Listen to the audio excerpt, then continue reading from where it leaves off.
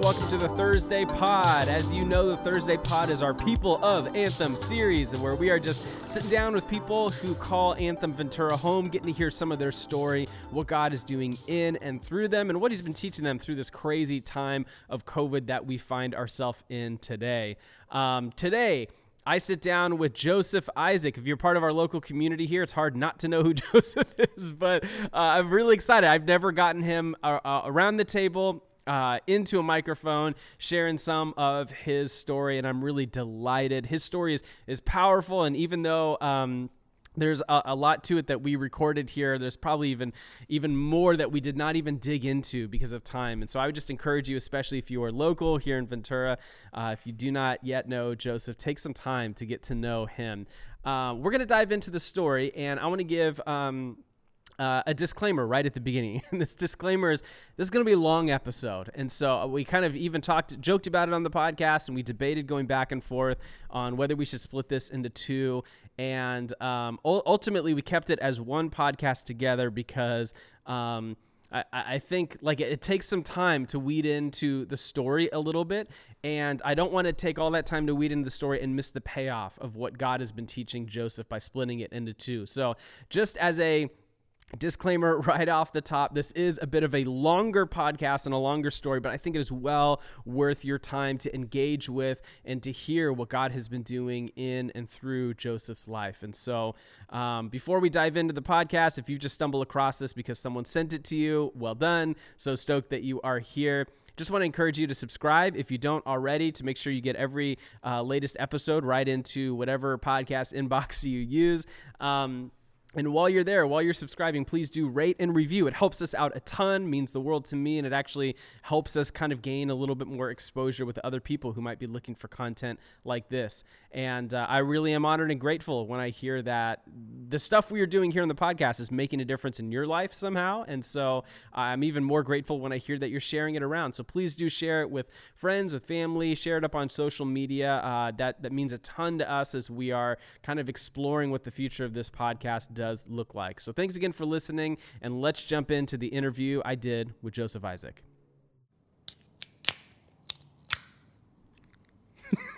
Cheers. Cheers.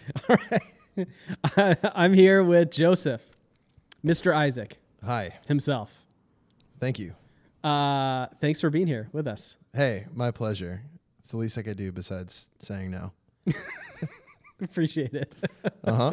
This is either going to go really well or really, really poorly.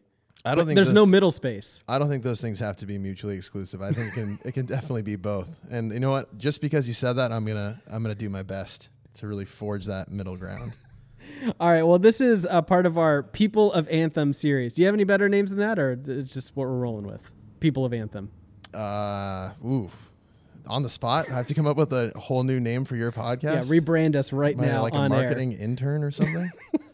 Yeah. Okay. Let's see. People of Anthem. What about? Nope. I got nothing. All right. Well, I am here with Joseph Isaac. We're sitting down as part of our, as previously named and mentioned, People of Anthem series. And really what we're trying to do is help those who are part of our local community, but also those who listen and just get to know some of the people and some of the stories here in our local community. I may be biased, but I think we just have some of the best people in the world, and I think God's been doing amazing things, and I think there are fascinating stories to be told with the people in our little beach community. And so that's what's propelled some of this, and why I'm excited to sit down with Joseph today. So Joseph, thank you for being here. You're in studio. I'm live. I'm live. I'm here in studio. I've been doing a lot of these remote recordings, and this is fun to have someone sitting next to me.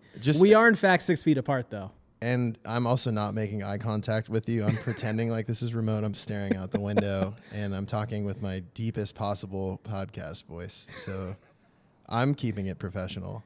Which feels like none of the positives of being in person. Just pretend I'm not here.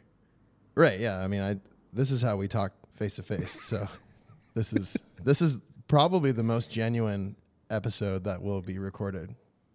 To paint the picture, Joseph is looking out the window. I'm staring at him, and he refuses to look at me. All right, so get us rolling here, or this is going to be rough if we don't just get into it. For those who are listening who may not know you, and there are, I think, quite a few people listening in who maybe don't know you or some of the nuances of your story. Give us a little bit of who is Joseph, what's your story, what's your deal, work, family, how'd you get here to Ventura? Give us some of the backgrounder. Yeah, let's start with probably just how I got to Anthem. I have a sister slightly younger than me who went to Anthem Thousand Oaks for a long time and knew Bert and knew Sherry, his wife, as well. And they were, I guess, decent friends. Or I always think I wanted to be better friends with Susan than she ever wanted to be with me. Yeah, she has that effect on people. She is one of the most like desirable friends to have in any community. And I love the way she just kind of says no thanks to some people. It's pretty it's pretty great. Or I've to learned me a at lot. least, yeah. So she went to Anthem Thousand Oaks, and my mom and I would visit her on holidays, and we'd attend church services there. We each went to different churches, but we would unite as Anthem Thousand Oaks would have their services. And it was a good middle ground. At the time, I lived in Long Beach, and my mom lived in Valencia, and my sister lived in Thousand Oaks, where Anthem Thousand Oaks is located. So about 2.5 years ago, I got a job offer from Topa Topa Brewing Company. So I make beer for a living. Cheers. And yeah, cheers. This episode brought to you by Topa Topa. None of the things I'm saying represent them at all, for the record. They usually represent the opposite. So let's just get that out of the air. But yeah, I got this job offer summer 2018 and told my sister, and she said, "Hey, I know this guy who started a church out here. It's Anthem Ventura." I said, "Oh yeah, I remember that." Then the church I was going to was in downtown LA, and one of the worship leaders there knew our former worship leader, Zach. And so felt like God was giving me like a two-pronged attack to go to Anthem Ventura. And one of the first meetings I had, or I guess one of the first experiences I had, exposures. Can you say that during I don't know if you can say that now. One of the first Anthem exposures I had was there was like a happy hour night where a bunch of people from Anthem were at Topa Topa, the brewery where your place I worked. of work. Yeah. And so, and I had to meet like what felt like 50 people, and it was such an odd. Just way hope to we just tipped be like, well. That's all. I mean, yeah, I wasn't even bartending. I was sweating gross inside the brewery, doing dumb stuff in the cellar, working hard, blue collar job, really romantic image. And I come out after a long day to like just the most stoked church people. And I thought I really like did a good job keeping the energy up, but I met this dude named Matt Pedrick, and we both were from the small town of Valencia. So we hit it off pretty much immediately. And that was weird. It was like a bro at first sight moment. So that's how I got my start in Anthem. And then inevitably got roped into playing some music. And eventually now I'm one of the worship leaders here, and I love being part of it. I'm a terrible singer. And so that's not true. No, it's definitely true. You can ask our home group. No, stop. I'm not trying to. I'm not fishing away. I'm not fishing for compliments. I'm fishing for insults here. Talk down to me about this one. I'm an amazing guitarist, and I think the whole world knows that. And I'm an amazing bass player. Don't get me wrong, guys. I'm not humble, but I'm a bad singer. So, yeah. So I like where I'm at with Anthem. I think, and I have a great home group situation, and I'm that aforementioned Matt Pedrick and I are super close, and he runs a rad home group with his wife, Alyssa. So that's me and Anthem. Now let's do the just me sans Anthem. Yeah. And I was raised in a Christian home in, Valencia, and it was my mom and my sister and I. My parents got divorced really young, or when I was really young, and grew up in a steady Reformed Presbyterian Presbo for life kind of church. Yeah, Presbo for Bert life. loves Presbyterians, like in a creepy way. So that's why I'm not making eye contact this whole time. So that's gonna get edited out, right? So I grew up Presbyterian, and it was great. I grew up with a real heavy sense of the depth of the gospel. I think the the mind was really the gateway to the soul or the heart in that approach to the gospel. And I mean, it even went as deep as, the name of this pastor, R.C. Sproul, renewing your mind, which is really like a quote out of Paul, but renewing your mind. The best just steal from Paul. So yeah. Standing on the shoulders of giants, right?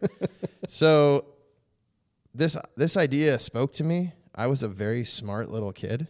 I did a great job in elementary school. And what I didn't realize about my sense of being smart, though, was that I was a shortcut maker. I was a way maker. Yeah. How about that? That's I was a way maker. But unpack that. I want to know what you mean by that. I thought I was really book smart, but what I found out was that I was book smart in a way that would help me find the easiest way to get things done or find answers.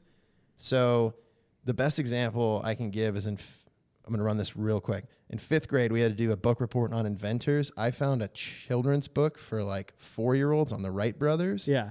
10 pages long, all pictures, few words. I got an A+++. That's a hat trick on pluses there. And my friends all read these books that were like 150 pages, and they struggled to get A's.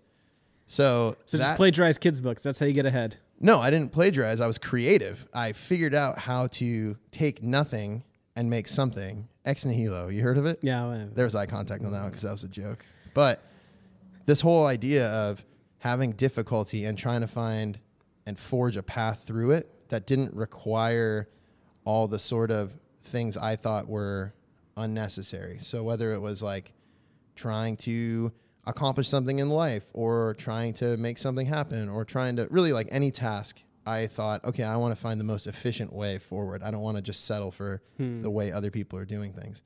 So that mindset got me in trouble with my academic career because I just tanked. So worked well in 5th grade, not well after.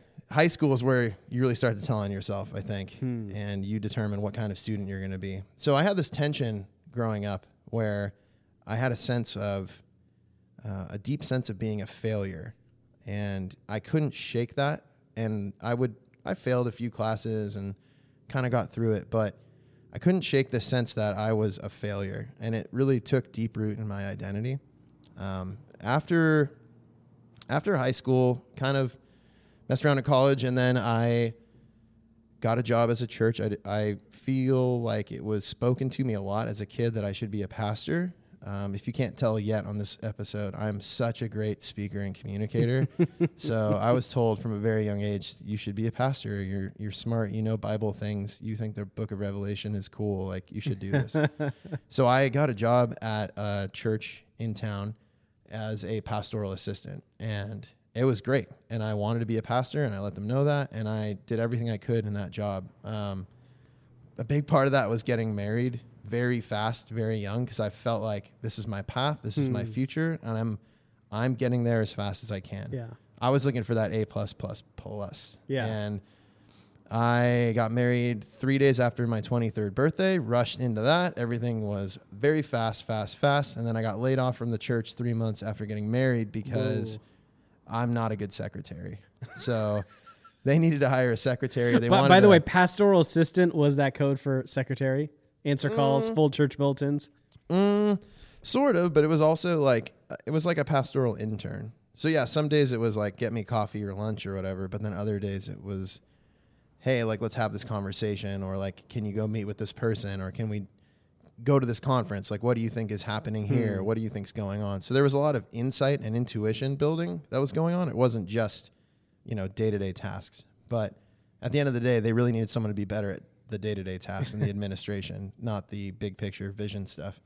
So who would have thought that interns aren't supposed to be doing vision, So my dumb mind in the upside down kingdom thought that was the case. So I went heavy and got laid off, stayed at the church. We didn't leave, no hard feelings. But I was married now, and I had nowhere to go with my sense of purpose and direction. Got a job randomly through a church friend in television, worked on weird shows like Deadliest Catch, Ice Road Truckers, and Axemen, and dumb things like that. And it was strange. It was a strange industry. I didn't like it. What were you doing for those shows? I I wish you didn't ask, because I had to watch all the raw footage from the field and then type what happens on each clip that came in. So physical tapes come in from like Alaska, and they get digitized by assistant editors. Yeah. My job was to watch the digitized clips and type like shorthand key phrases for the editors to search in a database. And if you haven't watched... It sounds life-giving.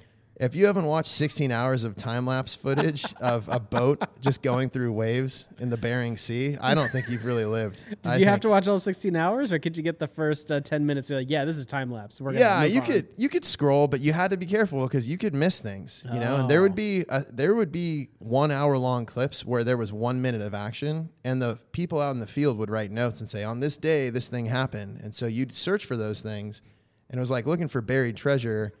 And I mean, that is not as romantic as movies make it seem. I mean, it's it's brutal. So yeah. So you should definitely, if you watch those shows, you should thank the poor souls who are stuck in a cave somewhere looking at a TV screen.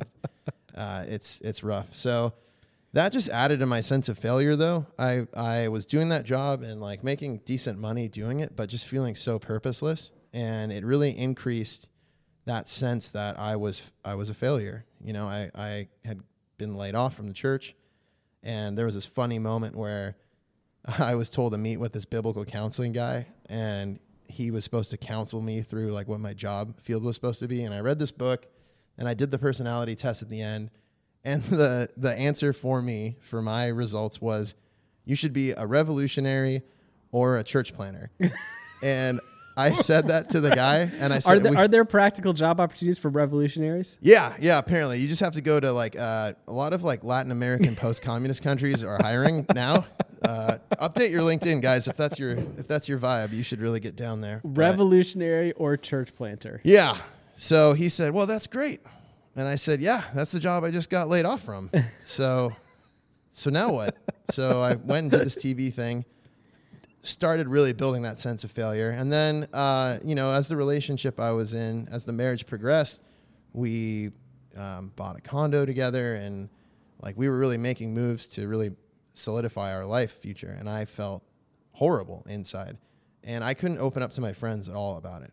Most of my friends were rather successful, or maybe not overly successful, but they were all doing great. And everyone was, we would talk about our struggles together in church, but nothing was ever like, oh, I'm plagued by this deep sense of failure, and I feel like at any moment I might sink, And in high school, there was a lot of depression that came in, and there were definitely times where I was suicidal, and I was one of those people who you get in that it's like this depressing, pathetic loop of I want to kill myself.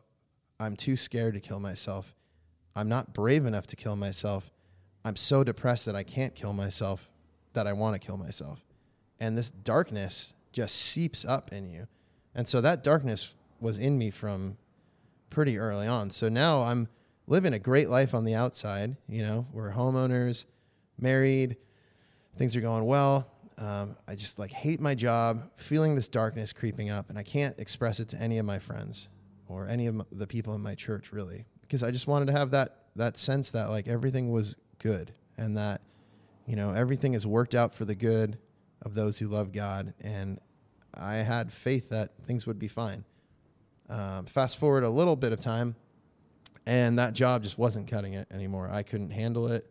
It was a really terrible time. And my closest friend, Matthew, got me a job at this place that I can't talk about. But I got this job, and it was so dumb. And I'm not going to talk about where it was because it was so dumb. My job was so dumb, and it's a real bummer. And it's not the place's fault that the job was dumb, but I should not have taken that job. But I felt the pressure to find like a steady corporate job that had room for growth, that I could help, start a family and support the family.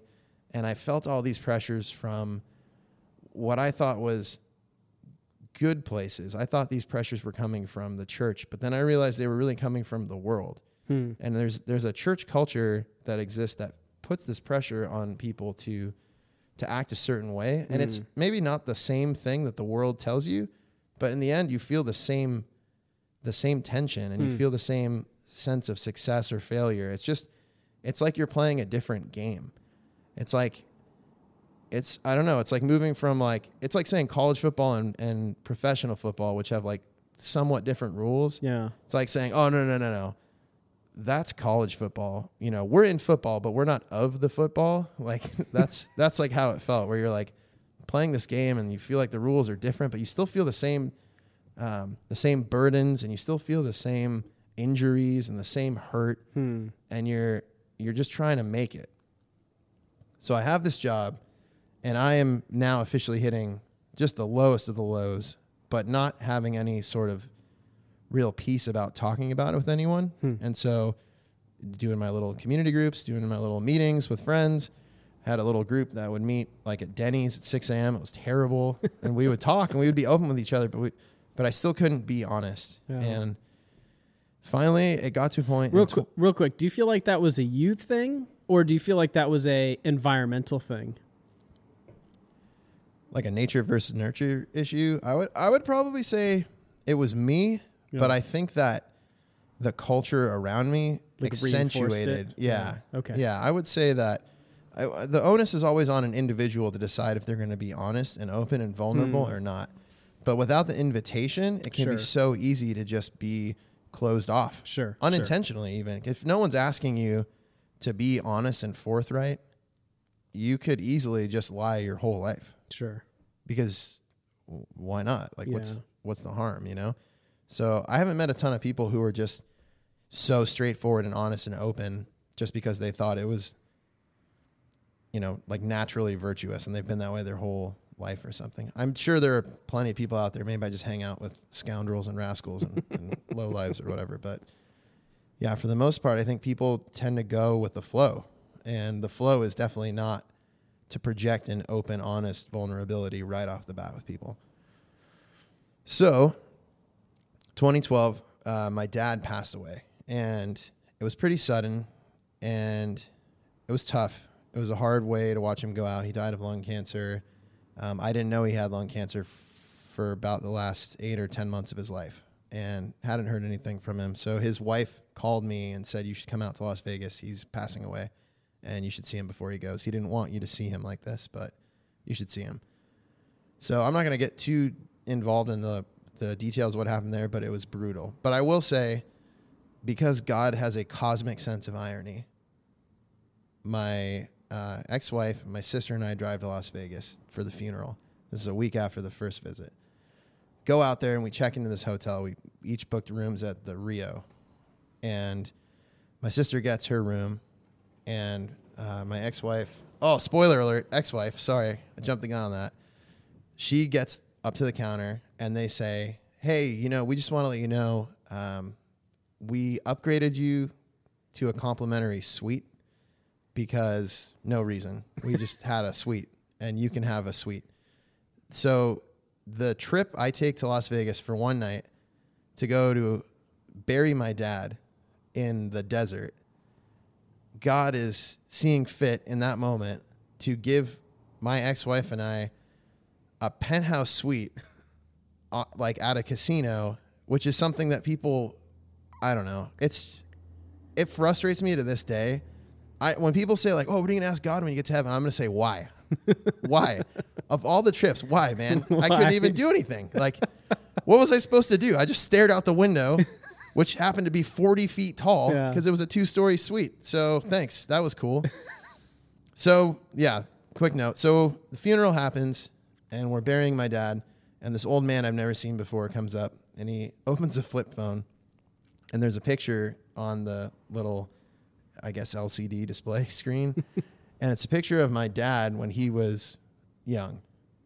And that was the moment where I broke down, because that was the moment where I felt like, oh man, my whole life, he's been the bad guy. He was the one who wasn't, Christian and wasn't leading me to Christ and was telling me like, no, don't get married so young. You need to go out and sleep with a ton of women and see the world. And, I just wrote him off for my whole life. I wrote off everything he said.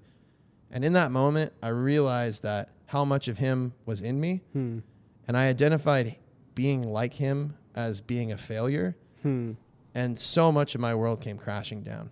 So basically I lost my will to believe in anything I had believed in at that point, because it felt like everything I had been living was a lie.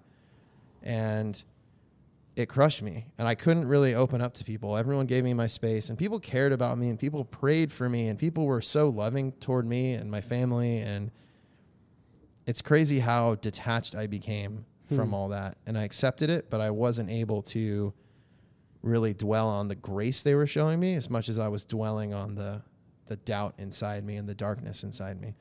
So longer story short, I ended up just cheating on my wife and having an affair with a coworker because I wanted to feel love for who I was, not for who I had the potential to be.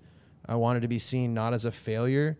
I wanted to be seen as a success, as a shining star of what life could be like. And I didn't realize it, but I was incredibly emotionally unstable, go figure.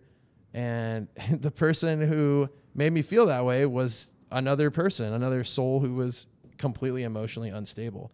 And it led to me having an affair and feeling like, oh, this person actually loves me. This is what love feels like. And I hit rock bottom. It came out pretty much immediately. I moved in with some friends, and then I still didn't see the light of day. I just kind of felt like, no, I need to go further with this. This relationship is real. And yeah, it was not real, turned out, but I kept feeling like I needed to do this. My friends asked me to move out.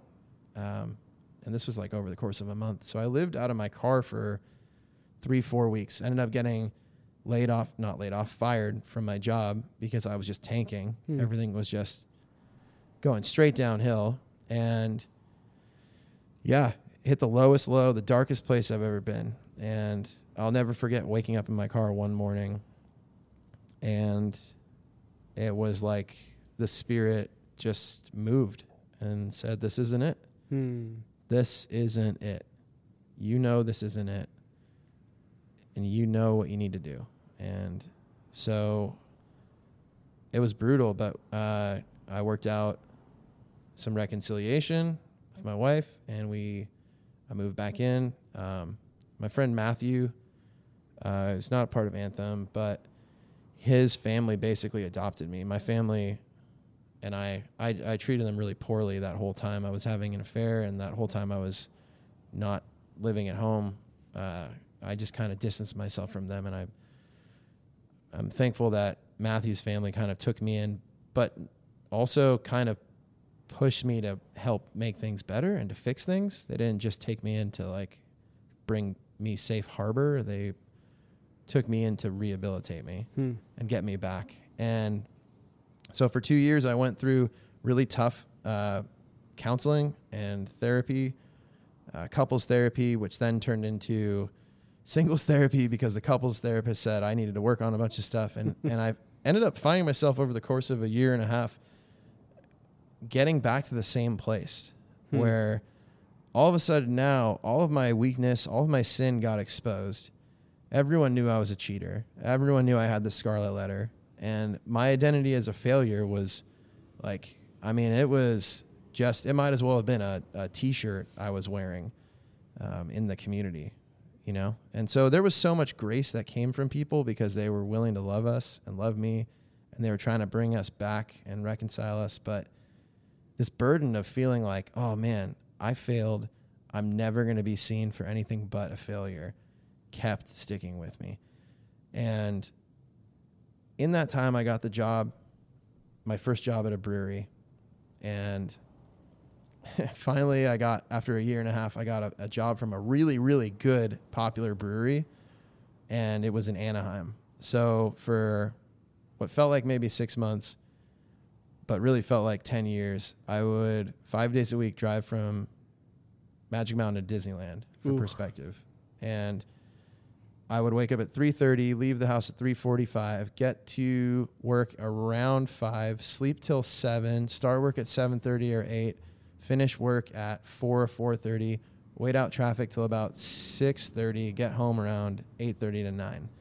And that was brutal. And that caused such a burden to develop in our marriage because I couldn't do it. I mean, I was succeeding at work, and I felt like I was finally finding this career that was helping me not feel like a failure. So subtly, I was putting my hope and faith in my job, and I didn't see that, but it felt really good to be good at something. And all the stuff I was good at up to that point was being in bands and like making music or being on the worship team and all the stuff that had nothing to do with any sort of like career path. Sure. So ultimately what ended up happening is I got to such a dark place where I thought, I don't want to cheat on my wife again. And I don't want to do this. I can't be this person. And I don't think I'm a failure, but I'm going to choose this career path over this marriage. So after making a covenant with this person and her family and my family in front of God and in front of all of our friends, I just had to look her in the eye and say, I can't do this anymore. And that was easily the hardest thing I've ever had to do. And it was tough. And that was 2015. That was basically like March 2015. And I mean, it took a solid 3 years maybe to like finally come out of the deep spiral that I was in. I had a lot of really good friends in this church community in LA called City Light Church, and they really cared for me and kept me from falling too far off into the deep end. And my friend Matthew stuck with me the whole time. He never turned away, and we're still really, really close. So that community helped me kind of stay afloat, and eventually getting the job up here was very appealing because I just needed to get out of sort of the headspace, but also the geography, like all the bad memories I had of LA and all the dark things I'd gone through and all the people I'd been with. And just like you hit these lows, and it's funny because like people always think of ghosts as people, but ghosts could just be like places, and you can experience. I'm not saying this really, sorry. I'm not trying to say like this is like a sci-fi channel show. Like, I'm just saying that like you can be somewhere and know there are ghosts there. Sure. Ghosts of like baggage. Yeah, but if you see baggage laying around, it's probably like a bomb. That's what they teach you at airports. Yeah. I'm talking about ghosts. It's like harder to. This is a deep metaphor, Bert. I'm tracking. So yeah, I needed to get out of where I was living in Long Beach, and I was blessed enough to have this opportunity to come work at Topa Topa and move to Ventura. And that was, it was 2018. So even in the time since I've lived here, guys like Matt Pedrick and Danny Keating and Luke Robinson and Zach Burrow have like really pulled me. I'm sorry, I guess I should say, and Bert Alcorn. Yeah, no, that's all right. Well, I feel like we had to do a lot of work together, and that makes it hard to like, that's just like a different. Bert's helped me actually feel like being part of working at a church again. He's rehabilitated that part of me, and that's not giving him credit. But that's just don't need credit. Yeah, no. It's just like I'm grateful for that. Matt has been the steadiest person. If you don't know Matt, that dude is like, he is just steadfast. Yeah. That might as well be his name. And for a person who hits the highs and the lows like I do, it's like high highs, low lows.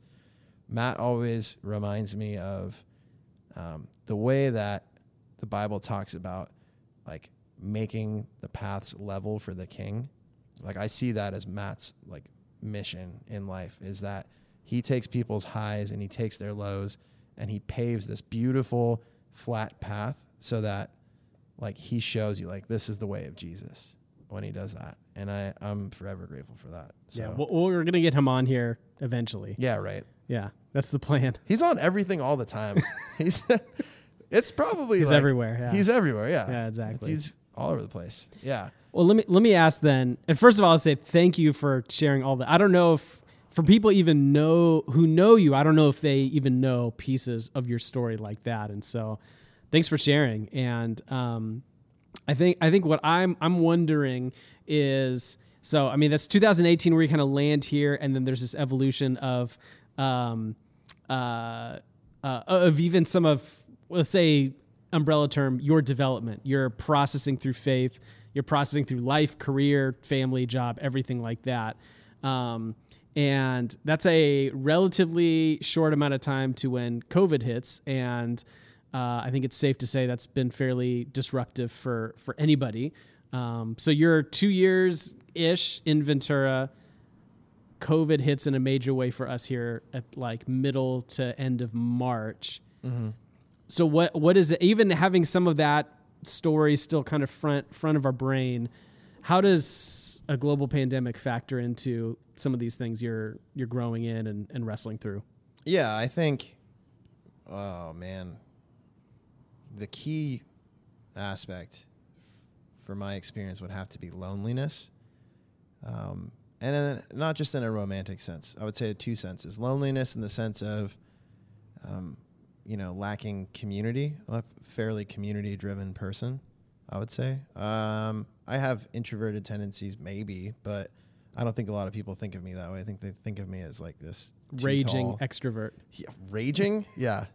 I walk into a room, I kick the door open, knock over some chairs. Mm-hmm. Man, I miss meeting in person at church. That entrance was the best. That's how you walked into this office. It is, yeah. I'm like a professional wrestler, which I don't watch, but I know that they have real big entrances, so we're going to keep working on those pyrotechnics. I think the community loneliness was a big one, and then definitely the romantic loneliness. Yeah.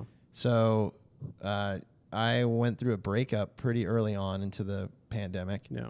And that was brutal. That was like, it was probably May, June. And that was a tough thing. It sent me reeling for a long time. And I got closure close to Thanksgiving and sort of had like the exit interview. And I found out so much stuff about myself and how I acted that I had not a blind eye to, but just sort of like, I didn't really have a sense of what was going on. So being completely exposed and blown up and shredded is not fun, but sometimes you need that to sort of see parts of yourself you had no idea about. And that was tough. But outside of that relationship dying in like a fiery accident, outside of that, I would say that sense for romantic companionship was heightened, Sure. Just by the fact that I couldn't see people. Sure. And trying to meet people was really tough. And just, the world kept shutting down, and most of my friends here are married, and Ventura is not like rife with single Christian girls, or at least, not really at Anthem. Like, we have a really small community. Everyone knows each other. And, you can really dip your toe in the pool only one time, I think, and then you're out. So, yeah. So it was tough. It was hard. I'm advanced in age. I was advanced, or I am advanced in age. I'm 35 and a half, and you're in the 35 to 45 bracket. Yeah. See, I'm up in the bracket, which is great because I'm still making like minimum wage salary, and I have a wedding ring tattoo on like mildly webbed hands that I didn't find out about until I got married and put a ring on for the first time and thought, this doesn't fit right. So yeah, come to find out, mildly webbed fingers, got a wedding ring tattoo when I started working with my hands so that my ring wouldn't get caught in any of the stuff. And still got it. Still got the tattoo. So dating without a plague, pretty challenging, pretty interesting. Dating within a plague, though, let me tell you what, so exciting. What a thrill. What a rush to be had. You see no one except your small circle, You also, I had a mustache for a lot of it, and people wouldn't know because of my mask, You could find a babe with no teeth and not know until like date 3, 4, maybe. Is that when you remove the mask? Is after date 3? Yeah, I don't know. I don't have like the etiquette. I'm just trying to cover my bases here.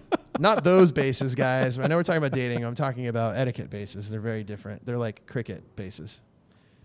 All right. So that was brutal. Loneliness, I think, would definitely be the biggest word. And being removed from friends and not being able to see or hug Luke Robinson maybe the hugging's overkill, but like not being able to hang out with Luke Robinson has been so brutal.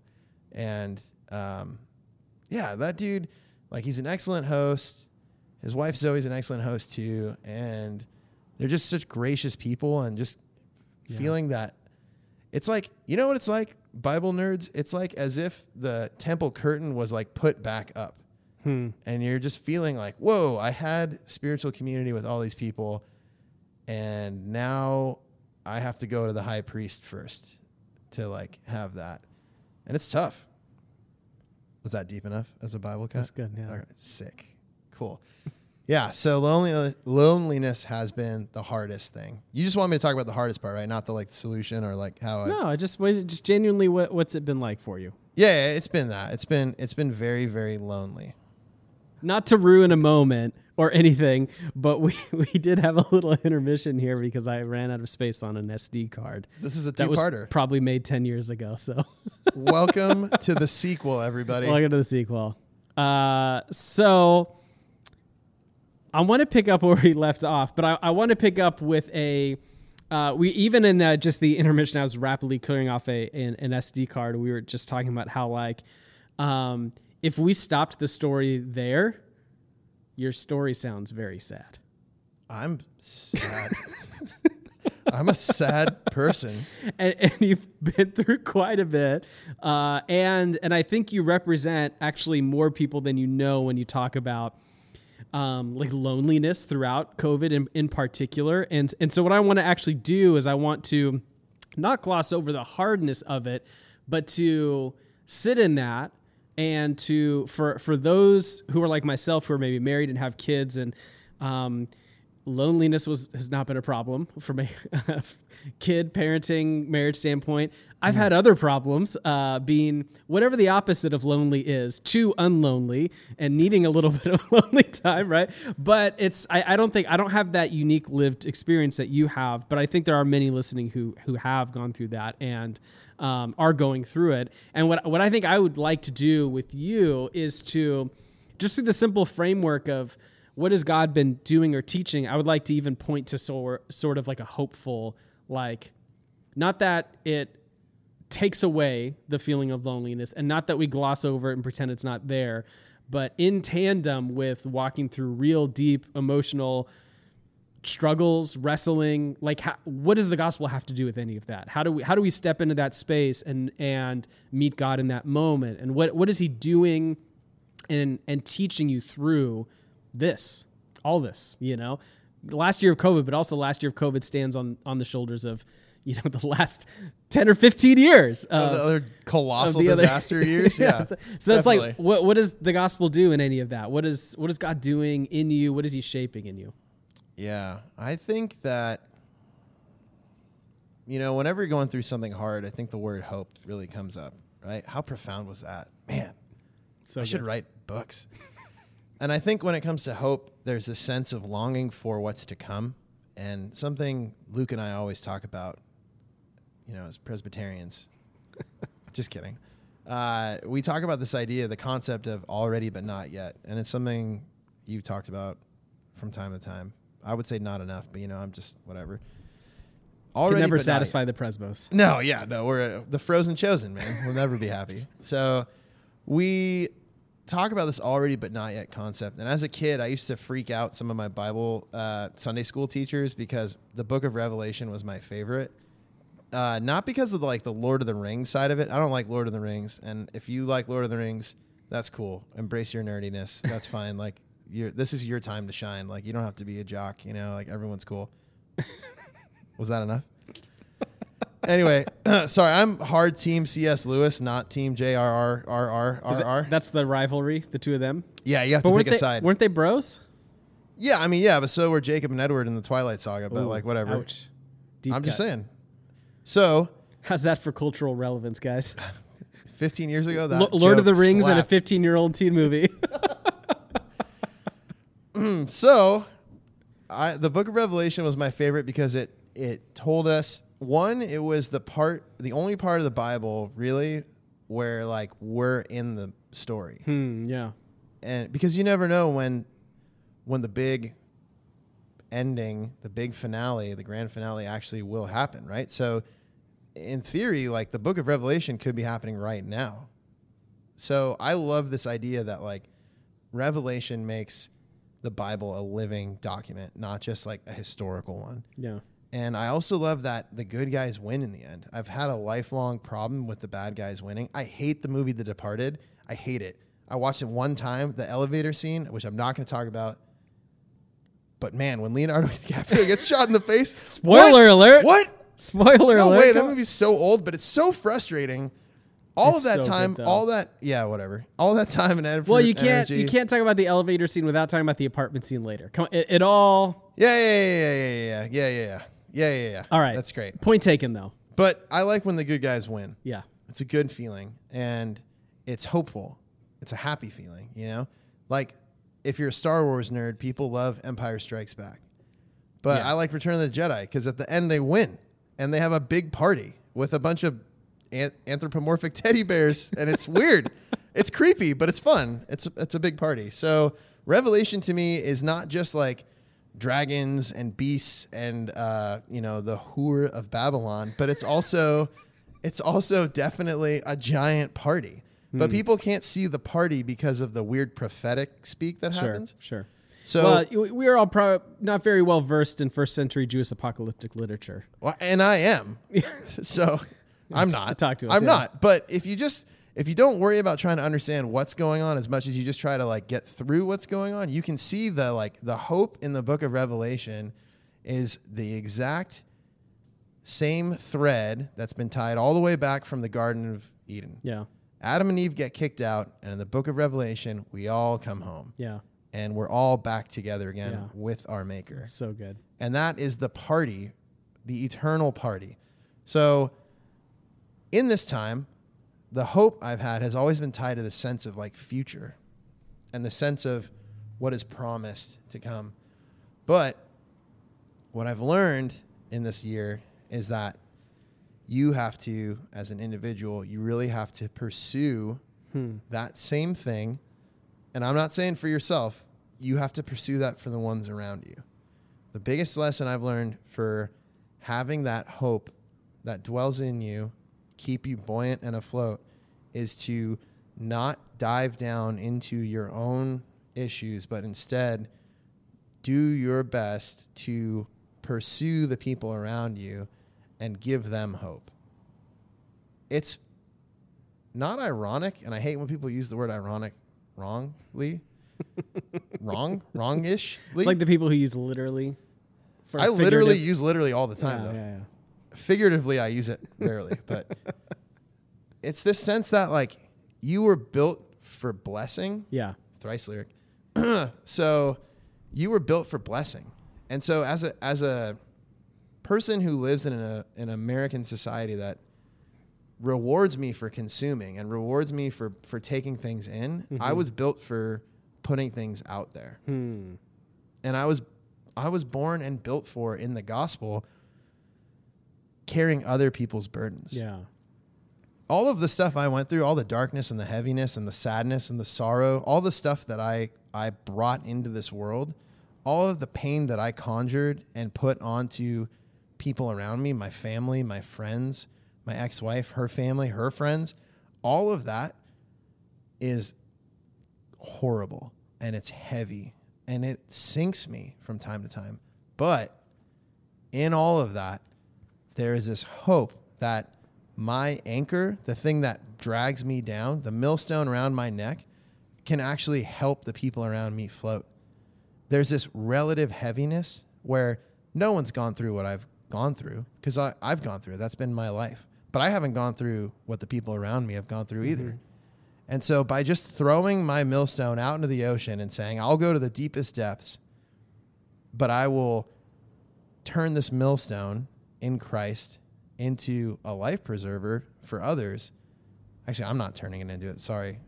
Jesus is the one turning the millstone into a life preserver. He's the one who's redeemed us. Just to clarify, I don't want people to think I have bad theology, okay? Or soteriology. Woo! The point is, those things that weigh us down, those burdens, those heavy sorrows, they get used to actually lift other people up. And I've seen that here at Anthem. And I've been pretty, man, when you hit rock bottom, when you have nothing left to lose, there's no shame in just being open. Yeah. Like, I can tell people, hey, I'm a cheater and an adulterer. And like in the eyes of people around me, they'll always see me that way. But because I know that, I can say that to anyone. I can tell literally anyone on the street my past and tell them like, yeah, and I've been on a path of redemption that has seen some very low lows. But hopefully, and this is where it gets kind of like woo-woo, as Luke says, people see the lows in someone else, and then it makes them more honest about their own lows and comfortable. And it's not that like I've done worse stuff than you, so show me, yours because I've shown you mine or anything. But it's more of the sense of, hey, we're all in this together, and yeah, we get told to be successful and told to pursue all these things. And man, it's going to sound like I'm criticizing Anthem, but I'm not. But I think that the church pushes like the way of Christ in such a typically disciplined way where it's like you have to hold on to these things, to these rhythms and these actions and stuff. But I think people lose context of the value of their failures and how our failures, like the harder we fail, it's not like Christ had to work more to bring us back. The worse we were or are, it's not like Jesus had to get nailed to the cross an extra time because of that. Yeah, there's no cap, no limit. Nope. Yeah. There is no limit to his grace.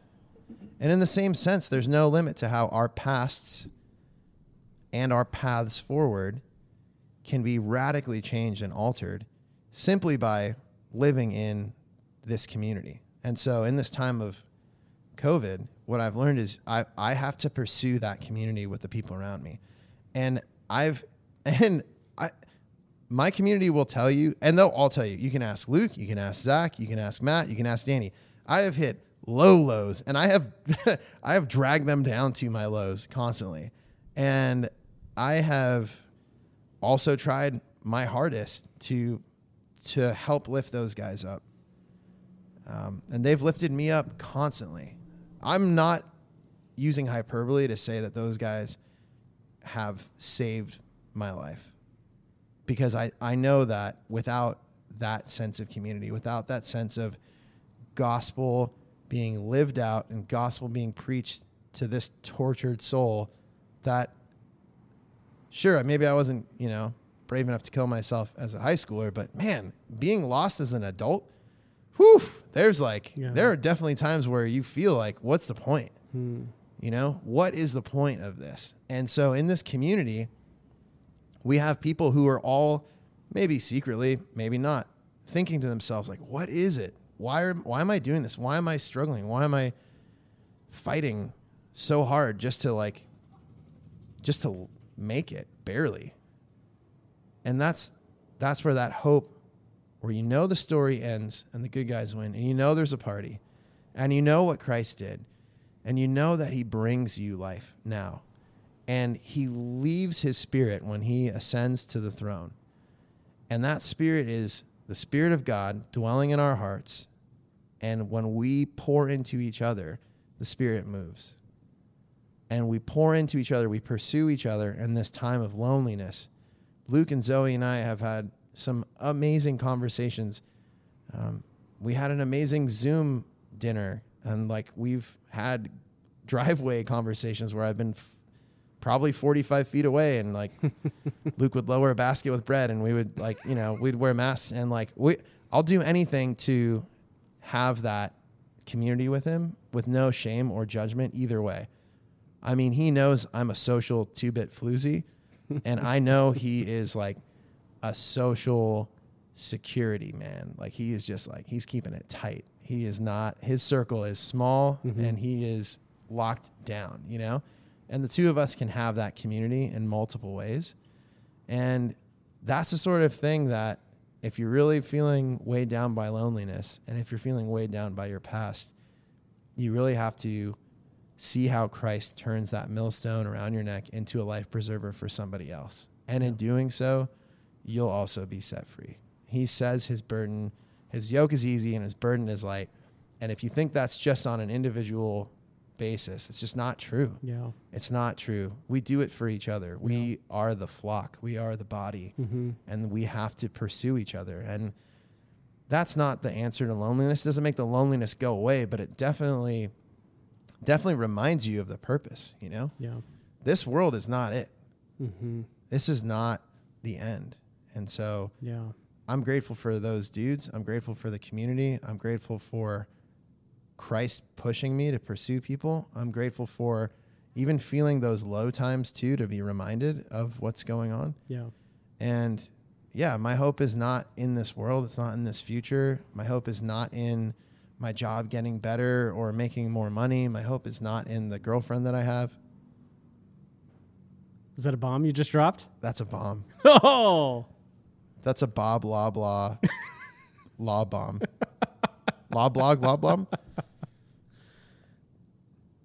Radio silence? Nothing? You don't want to say anything? All right. Yeah, fine. Well, her name's Raleigh, and it's like the city in Big Carolina, and I'm pretty stoked. Oh, we're going to get into it. It's pretty recent, off air. Yeah. We don't need to talk about it. Yeah. But yeah, I mean, I hit some low lows, and it's not the promise of having a girlfriend or the promise of finding things out, you know, about yourself, or the promise of, hey, I developed a new habit and like I'm so efficient as a human now, or the promise of like home workouts or anything.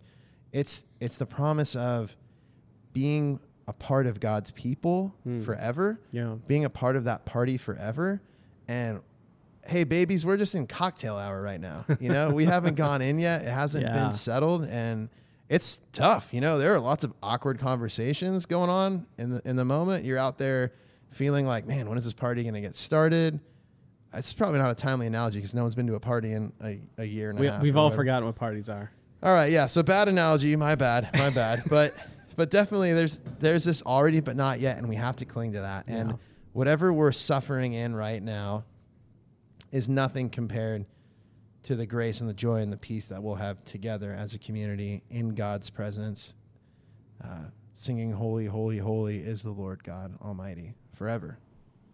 You know, that's, you know, what you're pulling from is not only a Revelation, but Romans 8, and the groanings of this world are nothing in comparison. And it makes me think of I think top 5 tragically misinterpreted verses is Romans 8:28, up there along with I can do all things through Christ who strengthens me, which people use for like weightlifting competitions. Yeah. And Paul's actually talking about like generosity, whatever. But fun fact about that verse too. Yeah. Hey, where's the church in Philippi right now? Ooh.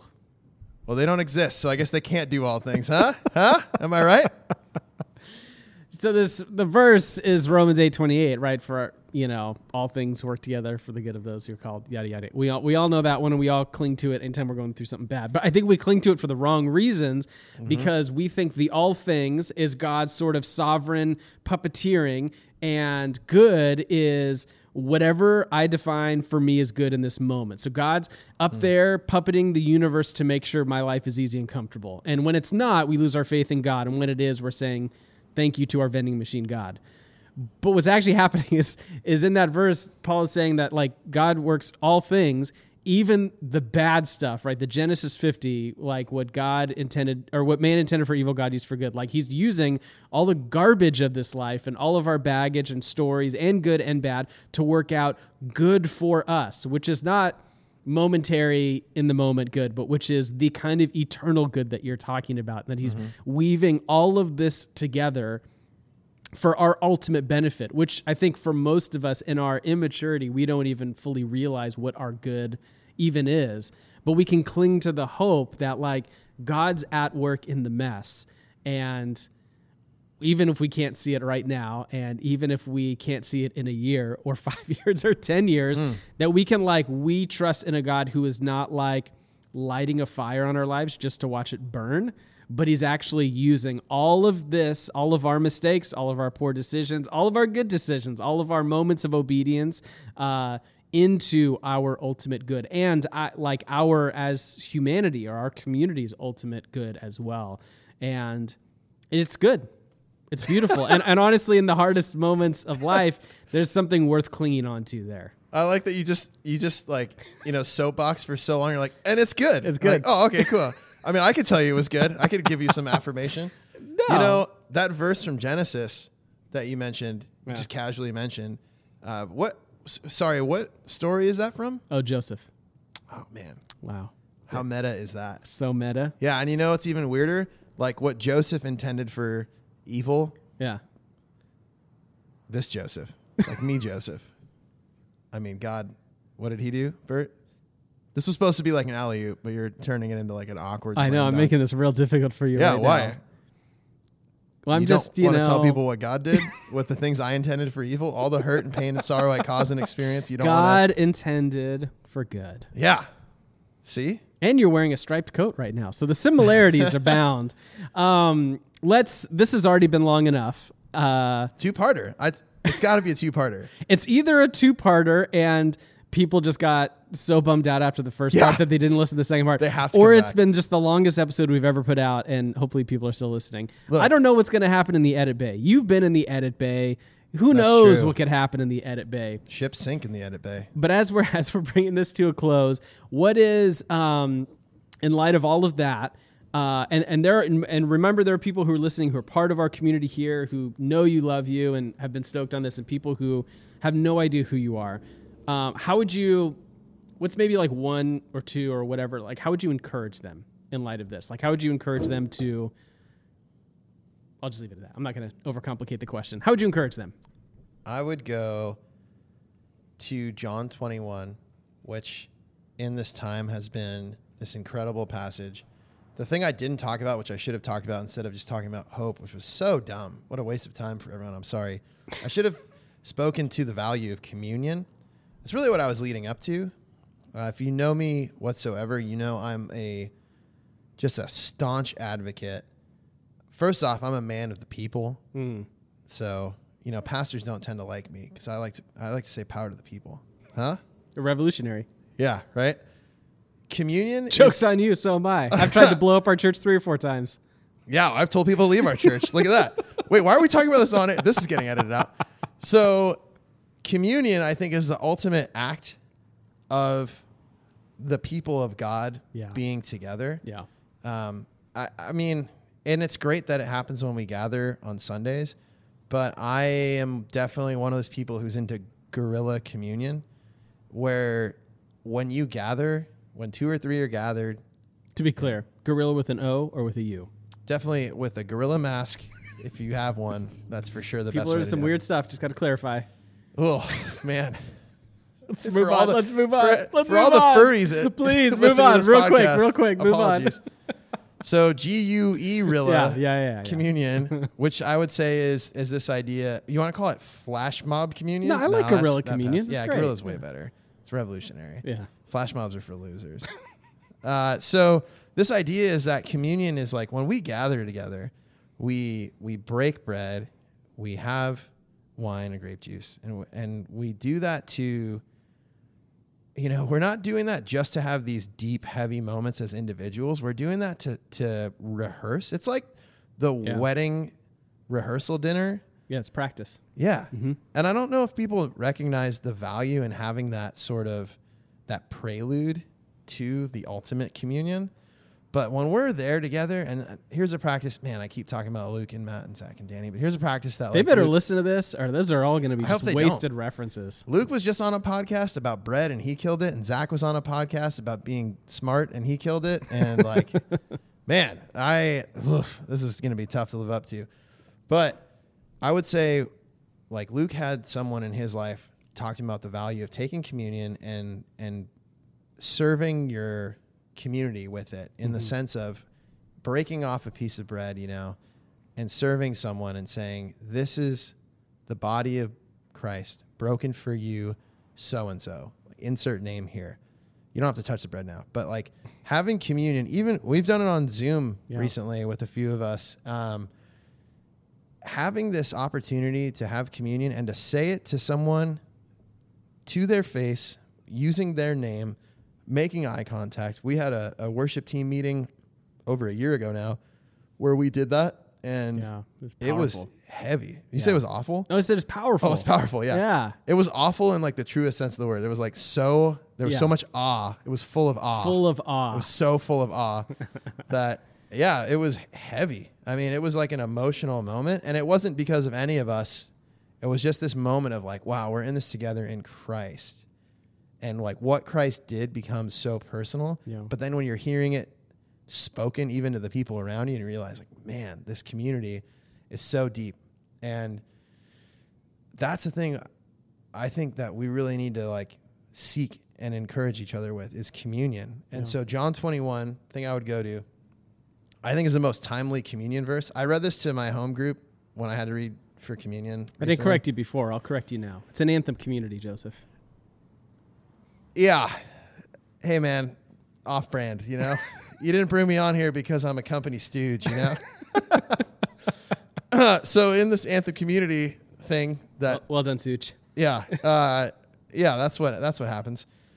We do communion together, and I read this verse, and I'm not going to read it. I'm going to give you guys the Joseph paraphrase, which is borderline heresy. Borderline.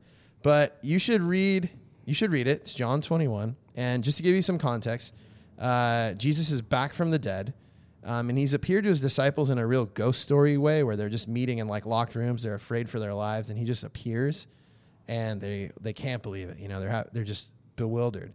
And so that happens. Then Thomas happens. So John talks about Thomas, like doubting Thomas, blah, blah, blah. Yeah. He sees Jesus. Jesus says, touch these holes, like see what's going on. And Thomas believes, and then, it's a big deal, right? Mm-hmm. So in all of this, you might have forgotten that Peter denied Christ 3 times. Peter's probably on suicide watch. And so John 21 picks up, and the disciples don't know what to do because Jesus is just like randomly showing up in rooms. He's like materializing. So they don't know what to do. It's very Force Ghosty of him. He doesn't have to be a Star Wars thing all the time. Why do you have to make things Star Wars? So Peter is on suicide watch. Peter says, I'm going to go fishing. He's a fisherman. He's going to go fishing. Some of the disciples are like, yeah, dude, you probably shouldn't be alone right now because you denied Christ 3 times and now he's just popping up out of nowhere. Yeah. So you're probably scared that he's going to like haunt you forever. Could you imagine that, being haunted by like Jesus Christ? So Peter's like, I'm going to go fishing. It's all I can do. Some of the disciples are like, yeah, we'll go with you. We don't want you to be alone. They go fishing. Thank you for that strictly orthodox paraphrase of what's happening. I'm not done yet. That was just the context. I'm just setting the scene. So here's the story. This is John 21. They go fishing. They go out all night. These are fishermen. They can't catch a single fish. Okay? So sun comes up. They're struggling. They're sweating. They've got nothing. Some dude is on the shore, on the beach, and they see him, and he's like, hey, guys, what's up? Have you caught anything? That's what happens sometimes. You walk by fishermen on the beach. You're like, hey, you catch anything? And sometimes they'll be like, hey, are you good at your job or awful at your job? Yeah, but you just like, it's like friendly, like conversational, like, yeah, whatever. Yeah, I caught a couple things. No big deal. This guy says that, and they don't recognize this person at all. They just see some guy on the beach, and they're like, nah, we haven't caught anything. And this dude says, have you tried the right side of the boat? So, and he's on the side of the shore. Can we just say that's the equivalent of the IT person saying, have you turned it off and on? Yeah, totally. But also, here's the thing. An IT person is talking to someone who doesn't know how computers work. And this is one of my favorite aspects. I'm going to blow the mic up real quick. Some dude on the beach, you're on a boat fishing all night. The sun comes up. You've caught nothing. You've fished your whole life. You know how fishing works. And fishing's all just luck of the draw, right? Some dude is like, hey, have you tried the right side of the boat yet? And you're like, are you serious? I'm going to murder this guy. I'm going to kill this person. There's no way. Who does this clown think they are? Yeah. They do it, and all of a sudden they can't even get the net on the boat, right? It's so full of fish. That happens. Peter loses his mind because then they were like, oh, it's Jesus. Peter loses his mind, and He's been sweating all night. He's wearing almost nothing, it says. He puts on his Patagonia puffy and jumps into the water to swim. Yeah. So he's putting on his Sunday's best to go meet Jesus. And he's like, I got to go apologize or whatever he's saying, right? I got to go seek Jesus out. He goes up there. They get back on the land. They get there. And Jesus already has a fire cooking. Like, he's already got fish and bread. Yeah, he's ready. Got it. And he says, like, hey, come have breakfast. And they, like, eat. And he says, hey, bring your fish too. And that's part one. So with communion, all I'm trying to get at is we live our lives. We struggle so hard. I've toiled and worked and struggled to repent and to wash away my own sin, my own cheating on my wife, my own like sexual failures, my own failures of greed, my own failures of arrogance, my own failures of pride, like all these things. And I've struggled so hard my whole life to wash them away, knowing full well that the only thing that can wash away all my sins is the blood of Jesus Christ. And so I'm trying to bring him everything I can, you know? And he's just like, yeah, but have you tried the right side of the boat yet? I'm like, Jesus, yeah, I have, Jesus, you know? But then I do, and then here's a spiritual community in Anthem. And here are all these beautiful souls who are investing in me and also blessed by me and blessing me. And it's so mutual. And all of a sudden I can't even carry the net full of fish back, you know? But then I bring it to Jesus and he's like, yeah, but I don't need this fish. I already have breakfast ready. But bring it. Like, bring it, man. Bring it to the table. And so that's the encouragement is like, we bring everything we can to the table to feed each other. And then Peter, part 2 here, paraphrase, Peter is like sitting there and Jesus is like, hey, Peter, you denied me 3 times. Do you love me? And Peter's like, yeah, I love you. And then Jesus just says, like, feed my sheep, right? And that happens 3 times. And so poor Peter is just like a wreck. He's just a train wreck. And Jesus is saying, like, do you love me? 3 times, right? The same number of times that he denied him. Yeah. And he keeps saying, yeah, I love you. I'll do anything. And then Jesus just keeps saying, feed my sheep. And so that's where this communion thing comes in, because he's telling Peter, like, hey, feed my sheep. And we have the sense of feeding each other. It's so important to feed each other and to be in each other's lives. And I think communion reminds us how we feed each other in a physical sense. And yeah, like we have our tortilla chips and we have our beer, or we have our home-baked sourdough bread from Luke and Zoe, and we have our wine from Matt and Alyssa's wine club thing that they deal with. And, you know, there's all these different options that we have, and we have Zoom calls, and we break bread, and we drink, and we feast on the Lord's Supper, because this is the body of Jesus Christ broken for you, Christian. So take it and eat it. And this is the blood of the new covenant in Christ, Christian. So take it and drink it. Cheers. Let's party. So good. So good. Thanks for that, man. Cheers. That was a weak cheers. That was a self cheers. I was not part of that cheers. Here you go. There it is. Well, thank you. Thanks for sharing. Thanks for that encouragement. Convinced, and I said this about the last interview I recorded earlier today, that I think no matter who's listening, I think I'm assuming and I'm excited that anyone can find themselves in some part of the story and the encouragement. So thanks for your vulnerability, your honesty. Thanks for your encouragement. Thanks for your participation in the life of this weird, wacky little church community that we're both a part of together. And thanks for the time. I appreciate it. We'll leave it at that. I think this has been plenty.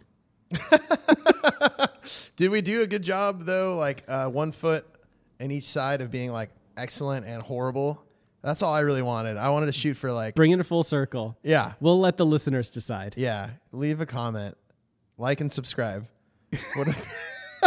Smash that like button. Smash that like, yeah. I don't even know what people are supposed to do. This is an audio pod. In an age of social media and visual medium, I'm choosing to go backwards and do audio only. So I think it makes sense. No, I mean, we've got Next step is we're going to start putting out records. Yeah. And then we're just going to do dude, this episode on vinyl, it's got an A side and a B side. It was basically made for wax, baby. All right. Well, thanks for listening. Thanks for being here. See you next time. Bye, Anthem. Thanks again, Joseph, for sitting down and talking with me and being very real, very vulnerable, very honest. It is a difficult thing to put yourself out there and to share some of the deepest and hardest parts of your life. And so well done. I think it's a model, an example of the kind of vulnerability and safety for vulnerability that the family of God should breed in us. And so thank you for that. Thanks for listening along. I know it was a bit of a long episode, but I do hope that it was worth it for you and that even you were listening for those moments of gospel fluency. You were listening for those moments where God was taking some of the hardest parts of Joseph's life and making something beautiful out of it. And so as with everybody, the story is ongoing, but love what God has been teaching Joseph through this season. So thanks again, Joseph. Thanks for listening along. I'm really excited to continue bringing more stories in our People of Anthem series. But in the meantime, we're going to jump back into the Tuesday pod next week, and I'll bring you another story on the Thursday pod. Thank you so much for listening. Have a fantastic weekend. We'll see you next time.